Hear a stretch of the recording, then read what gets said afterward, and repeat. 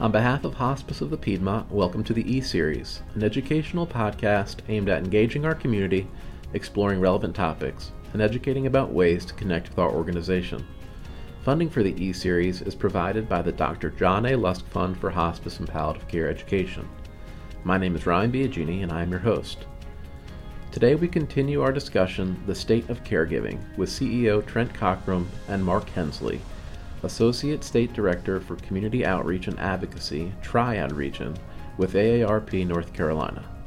When we last left them, Mark and Trent were discussing the role of family dynamics on the caregiver and how they ultimately affect the support provided to a loved one. As we rejoin them, Trent and Mark begin unpacking possible solutions to this universal and daunting issue that is caregiving. Let's listen in. As we put this spotlight on caregiving in particular, what are the solutions that are beginning to happen now? And I suspect they're really rooted in things that began happening a decade or more ago, right? Yes, so it's actually about 2 decades ago when the Older Americans Act, that's a piece of federal legislation that supports programs like Meals on Wheels, senior center programs, et cetera, they added a new title in that reauthorization, and the term caregiver was used. And it was caregiver support program, relatively small, but it was a start. Now, here we are over 20 years later, and the new baby boomers are really coming of age. They're coming in that demographic shift where people like you and I, who used to be in our 20s, are now in our 50s or close to it, and we're seeing things differently. So let me start off by saying that there's a lot going on at a higher level. So possible solutions and assistance include at the national level, the RAISE Family Caregiver Advisory Council, that was formed in 2018 by Congress, and their job was to come together and be a think tank and come up with recommendations for really how to address unpaid caregivers. They came up with 5 goals and 26 recommendations, and I want to touch on those. First of all, is person-centered support. So support for the caregiver themselves with community-based assistance, whether it be in the home or through education. And often this is empowerment for those caregivers. Mm-hmm. Secondly, is because this is a pocketbook issue, how can we do financial support without just handing out checks? Right. So right now, Congress is looking at a tax break. This is a tax break whether you work full-time or you work part-time or you don't work at all, that if you can show that you are caregiving and using your own funds for that caregiving, then you can get, I believe it's right now, a $5,000 tax break, but it's currently being debated. And I want to say a little bit about why. Recently, very recently, AARP's think tank, we have a public policy institute that really determines the impact of things like caregiving on our country. And what was found in a recent survey is that the average amount that a caregiver spends of their own money on caregiving is over $7,200. So this tax break is a really, really great support that, we hear about tax credits for children. This is the first time we're looking at for a caregiver. Number 3, clear pathways to care transition in the healthcare system. Mm-hmm. And that's really talking about something that I'm passionate about is in North Carolina, we have an institutional bias. What does that big word mean? It means it's easier to go to long-term care and get paid for by Medicaid than it is to stay at home, get community-based supports paid by Medicaid. We really need pathways for transitioning people appropriately back into the home, into PACE programs, mm-hmm. or other programs that are not institutional care. All right, the 4th one is a biggie, and it's a biggie for me because respite care is truly intermittent relief from your caregiving.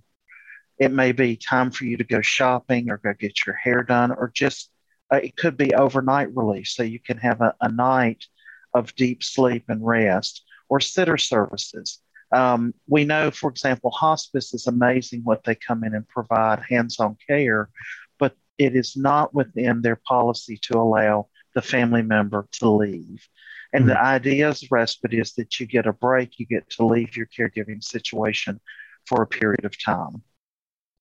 And so increasing funding for that. And then the fifth one is sustainable solutions. And I like analogies, but putting Band-Aids over bullet holes is just not sustainable, that we have to have a systems transformation, which could include a number of things.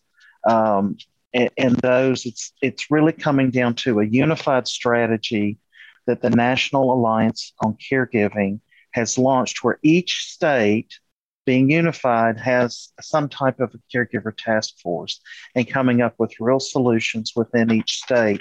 So that's currently underway. Another side of these sustainable solutions, and this is in no way to hurt anybody's feelings, but there are two other areas, and that is Medicaid expansion. I was going to ask you about Medicaid expansion, and I'm going to go out on a limb and say, if you're a public official and you are not standing in the light of how you can make life better for your citizens, then maybe you should take a different path. This would expand benefits to people who are near or at poverty to the tune of 500,000 people. And these are people, we're not talking about welfare recipients that, go buy cigarettes. We're talking about people that are bedridden, that are home, that don't have the luxury of going out. What a huge difference that would make. And it would also make a huge difference for those people who go to the doctor, who have been on Medicaid, and now they're on Medicare. And they're actually having to pay more out of pocket for their Medicare copays than they did under Medicaid. I think it's important for folks who are listening to this, who are hearing this conversation related to Medicaid expansion, of which North Carolina has not participated in as yet. And we conceptualize that it is for these categorically needy individuals who may receive, a significant amount of other social support, right, for children and things like that. But when you actually look at it, a large percentage of North Carolina's Medicaid spending is actually on long-term care supports and services, which is really for individuals who are aged and infirmed. Mm-hmm. So we're talking about this aging population, and we're talking about the resources that are available to them. And I think that I can't underscore enough the importance of thinking about that very large population where the expenditures are incredibly larger by proportionate share than other individuals that we might otherwise think about in a very stereotypical way, which I think is a horrible thing to do, but something that we do anyway, because the folks who actually need it are really the people we're talking about now. It's aged individuals, it's support for the caregivers who are actually providing this at the bedside support. And as we mentioned, North Carolina has not yet expanded Medicaid, and I think we would agree, at least you and I would agree, that it would seem to go a long way to help achieve some of these 5 pillars that have been identified at a federal level. Fair? Is that a fair statement? That is a fair statement. And one more sustainable solution is employers have not been at the table on this. If I had one wish, it would be for employers and their HR departments to step back and realize we have a workforce that we need to accommodate. They need flexible work schedules. They need to have telework options.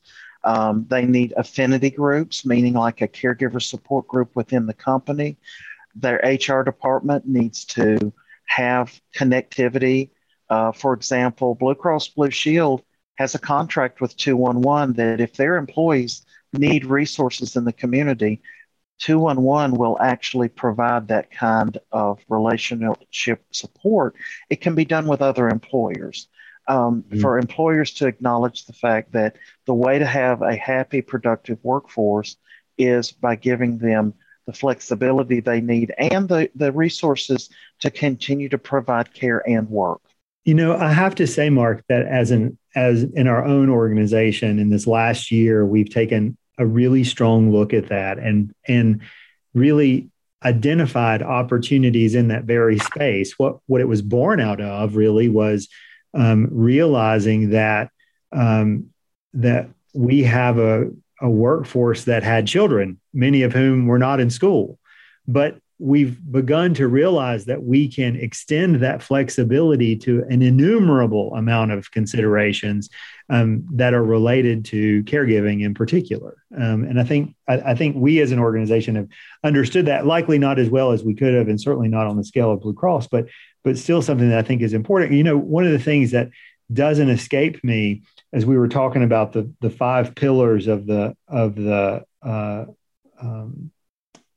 Raised Family Caregiving Advocacy Council that was formed in 2018 is that 80% of individuals, if given a choice, would rather be at home as opposed to in an institution. And I think it's important for me to say there's nothing wrong with institutional care. We cannot function without some form of institutional care. I think that's an important thing to mention. It provides an invaluable healthcare service because at some point, it may become, necessary to have institutional care, but 80% of people still would rather be at home. And don't we sort of have a responsibility to help make that a possibility for them, if at all possible? I would think so. I think you would agree with that. Absolutely. And those are the kind of solutions that are person-centered, they're community-centered, and they're more cost-effective. Mm-hmm. So go ahead. Well, I was going to say, we know from our own work in a variety of different spaces, in particular the palliative care space, which is not the same it's a similar space as hospice, but not the same thing. We know that we can deliver services to individuals who have significant utilization prior to their engagement with us in the palliative space, and we can decrease their utilization and improve their quality of life. So to your point, it is a less resource intensive delivery of care.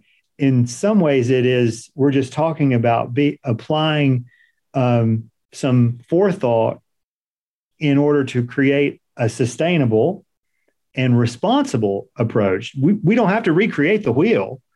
We've got a mechanism to do some of these things. It's just putting the pieces all together in a way that makes sense, right? So the clock is ticking, and we're talking now. You and I've been talking about the current state of things. Yeah, I want to really focus on some numbers, and this is not opinion. This is fact.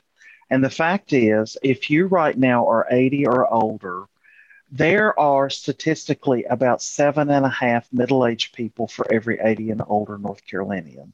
7.5 people for every 80-year-old person. Yep. And we loosely define middle age as age 46 to 64-ish.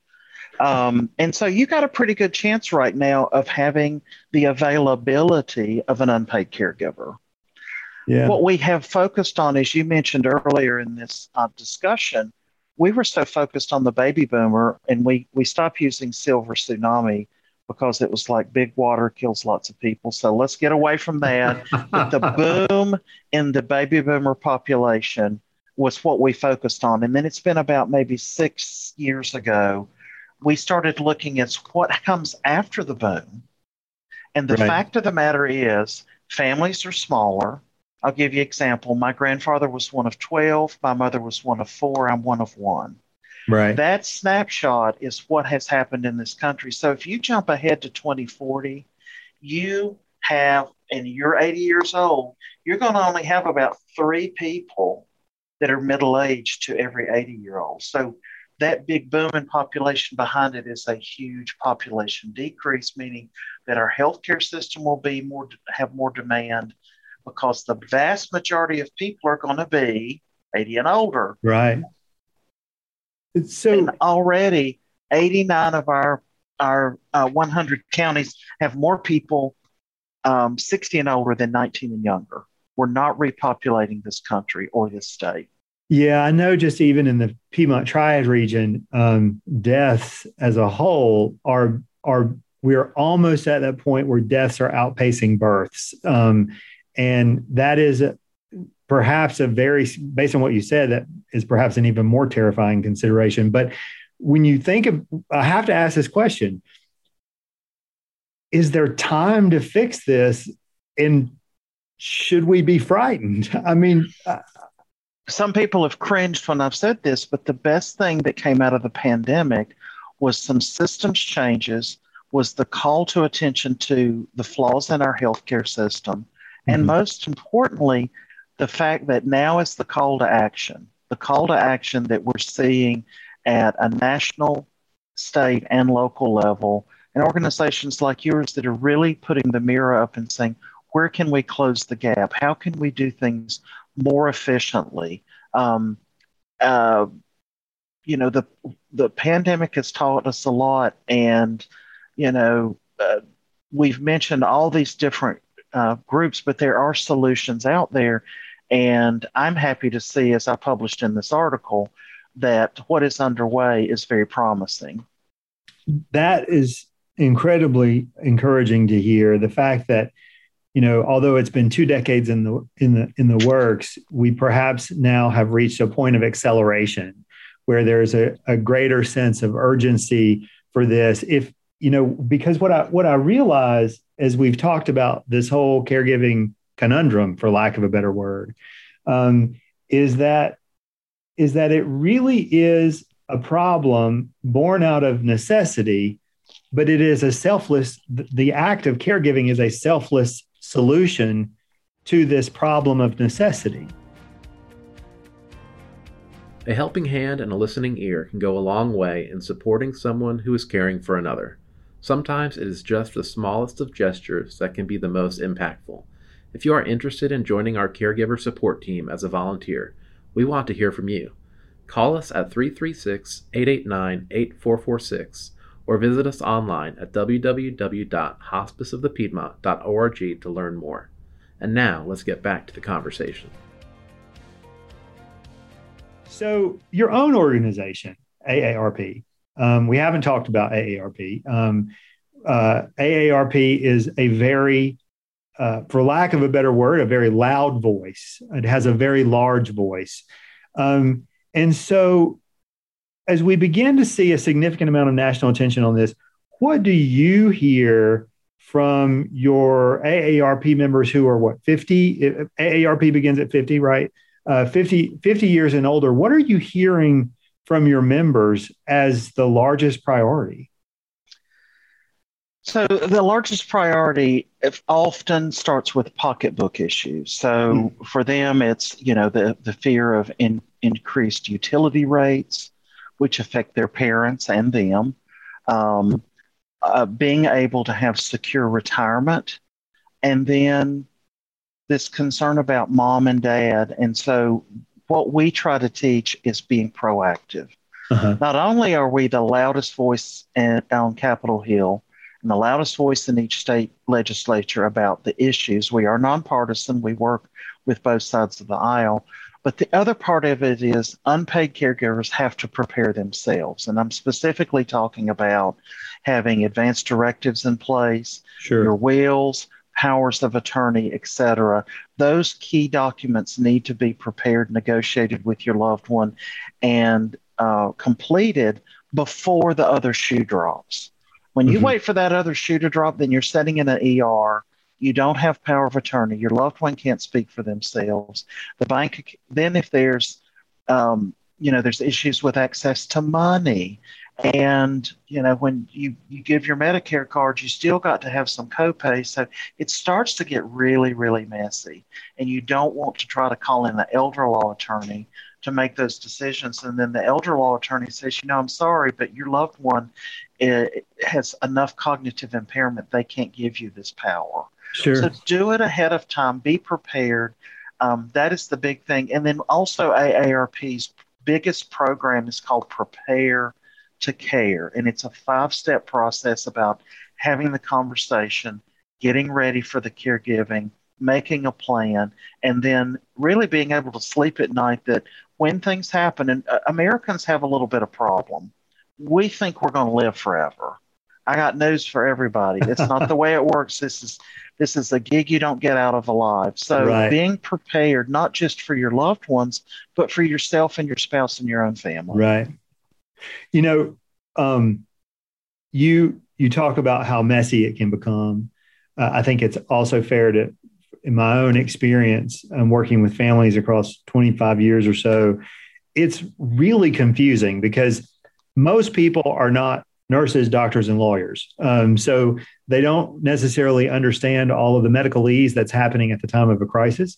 They may not understand the legal responsibilities that they may need to have. And so it creates this confounded effect, right? Which is not only messy, but very confusing, because it can be, as you cited, a pocketbook issue, can be very expensive. And once you reach a certain point, the navigation of the healthcare system, thinking about smooth transitions across a healthcare continuum, which I think is desperately needed. When you think about that, navigating the healthcare system after a certain point is more difficult than just going to the doctor and paying a copay. It involves real pocketbook issues related to assets and total assets and liquid assets and cash reserves and these really complicated terms that people have a real need, if not should have a sense of urgency to begin understanding now, as they're even thinking about contemplating caring for somebody. That's my own sort of 2 cents worth for that. So, Mark, what are we've been talking, for about 50 minutes. I feel like we could talk for another hour, but what are a few final thoughts that you would like to share? Maybe some things we didn't talk about that you think are the most important things that you, in your professional capacity or as a representative from AARP or in your own personal life, would like to share for those who might be listening to this to make them an even more informed individual or even a better caregiver? So a lot of these are not sexy topics, and so people are not drawn to them. But I employ anyone listening to this, the first step is to get educated. Go and research and find out. First biggest confusion point, people think that Medicare pays for long-term care. Oh, I'll be fine. I have Medicare. Medicare is socialized medicine for older adults. It does not cover long-term care. It does cover to a degree something called rehab. If you can improve outside of a hospital, they'll pay sometimes more than 100 days. But if that individual plateaus, meaning they're not getting any better and they're not able to go home, guess what? You're faced with a placement in long-term care. Medicaid is individually for each state. It's a states-run program with some federal funding, but each state has limits on income. It has limits on assets. And the best way to find out is to contact either an options counselor at a senior center, contact your local Department of Social Services, and know that there are 2 different types of Medicaid. There's home and community-based Medicaid, and then there's institutional Medicaid. 2 very different, because people think, well, I make too much. My mama makes too much money. She's above poverty. She can't get Medicaid. If she's really assessed as needing skilled care, as long as mama doesn't make more than the monthly fee for nursing care, then Medicaid's going to pick up the difference. And there's some other nuances about how much you can have in the bank. If you don't know where to go for help, as I mentioned before, in North Carolina, all 100 counties have access to 211. Dialing 211 allows you to share your situation with a live person 24 hours, 7 days a week, and then they provide you resources. They'll email them to you. They will text them to you. And there's also your local councils on aging. There's resources in every county. I can't say enough. We have the best senior center network in the country, and that was by design. Wow. They are kind of a one-stop shop of where to go. That's number one, is education. Number two is making a plan. I have a statement that I've used in presentations. One of my presentations is titled, "Hope is not a plan." Oh, we just hope and pray everything's going to be okay. Well, that's great.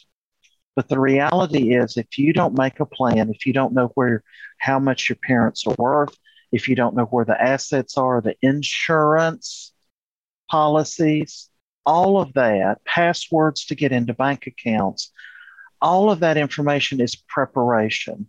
So it's getting a trusting relationship. And I've mentioned Prepare to Care.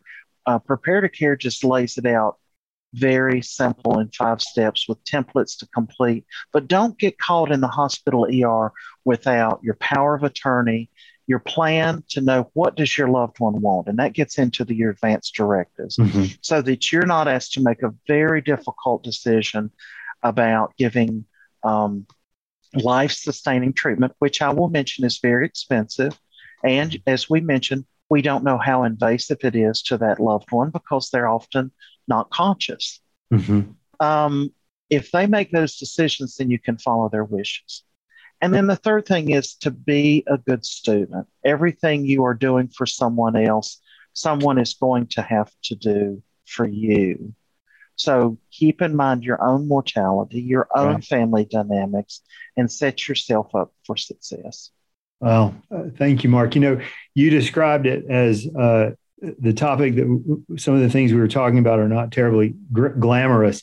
Neither is cleaning my house, but it's essential if I want to sort of, be able to have guests over or just not trip over things that are in the floor. So, I mean, if you think about it as such a basic need as cleaning your own house or cleaning your kitchen or washing your dishes, then this becomes just sort of a primary responsibility in making a plan, thinking these things through thoughtfully, engaging in these conversations. Mark, it has been a real pleasure to have this conversation with you today. I'm so glad we've gotten connected. I appreciate your coming and joining me today for this incredibly informative conversation. And I really appreciate it. Thank you. It's been my pleasure. Thank you so much.